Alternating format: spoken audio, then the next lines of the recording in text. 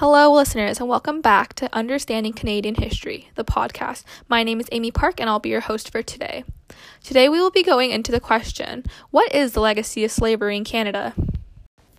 Did you know that slavery wasn't fully abolished in Canada until 1833? The legal definition of slavery is defined as slavery is the state of being under the control of someone where a person is forced to work for another. A slave is considered as property of another as the one controlling them purchased them or owns them from their birth. The history of slavery in Canada is muddy and often not brought up, but it was a huge factor in shaping the country that is today. Slavery was a dark and horrific portion of Canadian history, but it was necessary for Canada to become the country it is today. The commencement of slavery has allowed for the Underground Railroad to become created and prominent figures such as Angelique to rise. To better understand slavery in Canada, the history of it should be understood. Slavery in Canada began in the earliest 17th century in New France. French colonizers in New France began the practice of chattel slavery, in which people were treated as personal property that could be bought, sold, traded, and inherited. The first slaves in New France were Indigenous peoples, a large percentage of whom came from the Pawnee Nation located in present-day Nebraska, Oklahoma, and Kansas. Many were captured during the war and sold to other Indigenous allies or to European traders. Some French colonists acquired enslaved black people through private sales, and some received Indigenous and African slaves as gifts from Indigenous allies. The transatlantic slave trade helped shape the presence and role of slavery in Canadian history. With the increasing use of African enslaved people in North America, a pattern of trade emerged that has since been called the Trade Triangle. European merchants would leave Europe for Africa, traveling in ships laden with goods. In Africa, they would exchange their goods for enslaved people and then transport them to the Americas, often in cramped and inhumane conditions. In the Americas, the surviving enslaved people would be sold, and then goods produced by slave labor would be carried back to Europe for sale. Slaves saw their trade from a purely economic standpoint and viewed slave people as just another set of goods they could transport and sell. With this mentality, slavers denied the fundamental human rights of millions of African men and women. Slavery is often presumed to be African slaves with white European owners, but slavery was practiced by all sorts of people. As stated before, First Nation peoples would also enslave their own people and African Canadians. Out of approximately 4,200 slaves in New France at the peak of slavery, about 2,700 were Indigenous people who were enslaved until 1783, and at least 1,443 were black people who were enslaved between the late 1600s and 1831. Over time, enslaved people from any Indigenous group in North America were generally referred to as Panis, a term that became synonymous with enslaved Indigenous person. Indigenous and African individuals held in bondage were also commonly referred to as domestiques or servants, words that almost meant slave. Slavery in British North America commenced once Britain conquered New France in 1760. The Articles of Capitulation, signed at the surrender of Montreal on September 8, 1760, included a specific clause on enslavement. Article 47 stated, "The Negroes and Panis of both sexes shall remain, in their quality of slaves, in the possession of the French and Canadians to whom they belong. They shall be at liberty to keep them in their service in the colony or to sell them, and they may also continue to bring them up in the Roman religion. Granted, except those who shall have been made prisoners." This clause stated that French inhabitants would not lose their slave property under the British regime, and reinforced enslavement as legal under British rule. Article 47 also illustrates that there were enough enslaved people in New France to warrant a separate clause in the capitulation of the entire colony. Although the policies in New France were changing, the enslavement of Africans and First Nations still continued. This legislation was introduced to protect the personal property of existing and future settlers. There were three main provisions. Baptism did not change slave status. Persons enslaved in Prince Edward Island remained so unless manumitted, set free by their owners, and children born to enslaved women were also both enslaved. To encourage white settlers to relocate to the island, an Act of Parliament was instituted in 1791, offering 40 shillings for every Negro brought by such a white person. The significance of how dead set the people were to continue slavery really showed how much the nation craved control. Now that the history of slavery has been discussed, it is time to delve into the negative aspects of what slavery did to Canada as a nation. Canada has been hiding the fact that Indigenous and African peoples were forced into bondage across colonial Canada for 2 centuries. Slave owning was widespread in colonial Canada. Individuals from all levels of society owned slaves, not just a political and social elite. People who enslaved black persons included government and military officials, disbanded soldiers, loyalists, merchants, fur traders, tavern and hotel keepers, millers, tradesmen, bishops, priests, and none.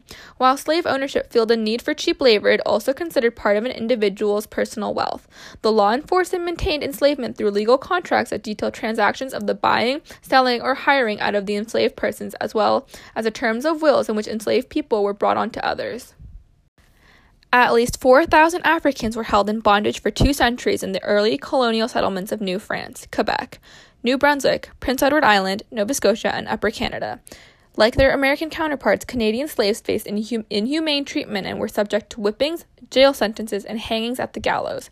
To resist their conditions, many slaves fled to the free territories of the northern U.S. in pursuit of their liberty. Canada does not like discussing its past involvements with slavery.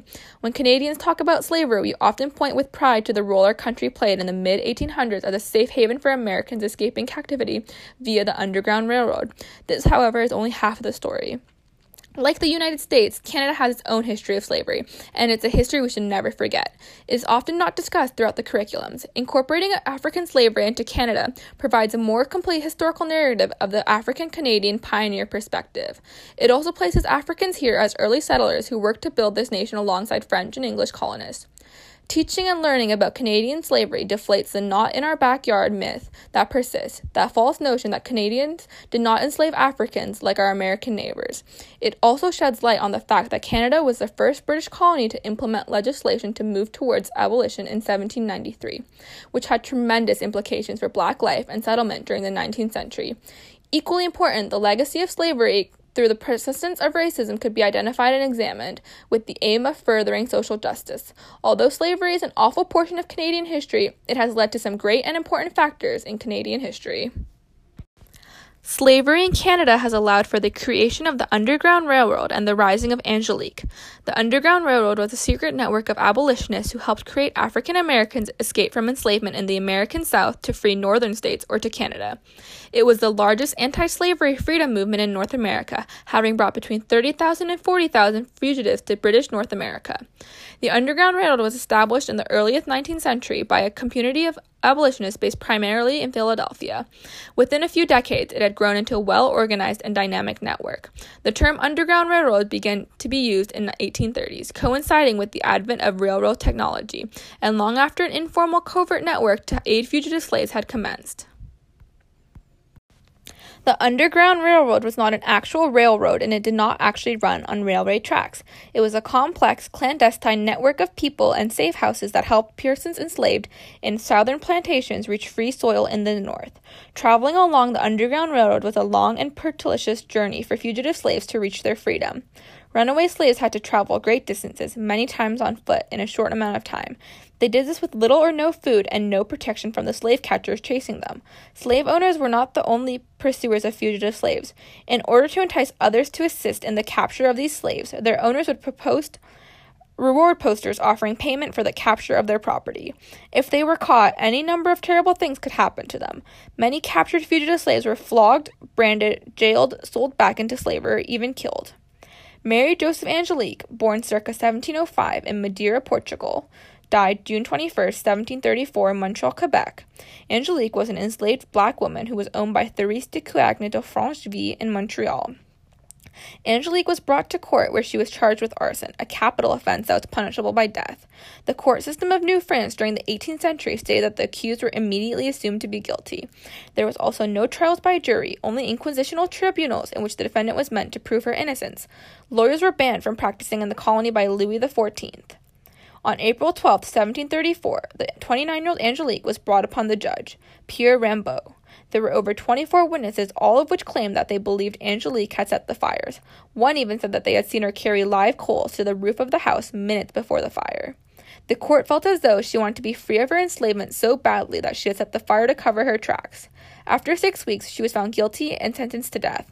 She was to be tortured, hanged, and her body burned. While awaiting her death, she was adamant that she did not set the fire. Many officials wanted to close the book on this event forever, and it was forgotten in the archives for nearly 2 centuries. It resurfaced again in the 1920s, and then eventually the legacy of Angelique was well known. She is now acknowledged as an important figure in the resistance against slavery and an inspirational figure to many. Without slavery, the Underground Railroad and Angelique would not be well known and recognized in Canadian history. Slavery was a dark and horrific portion of Canadian history, but it was necessary for Canada to become the country it is today. The commencement of slavery has allowed for the Underground Railroad to become created and prominent figures such as Angelique to rise. The history of slavery in Canada is complex, the details horrific, but the products such as the Underground Railroad and Angelique has added to the legacy of Canada. Without slavery, the legacy of Canada would be highly different, yet slavery should be discussed more in the curriculum.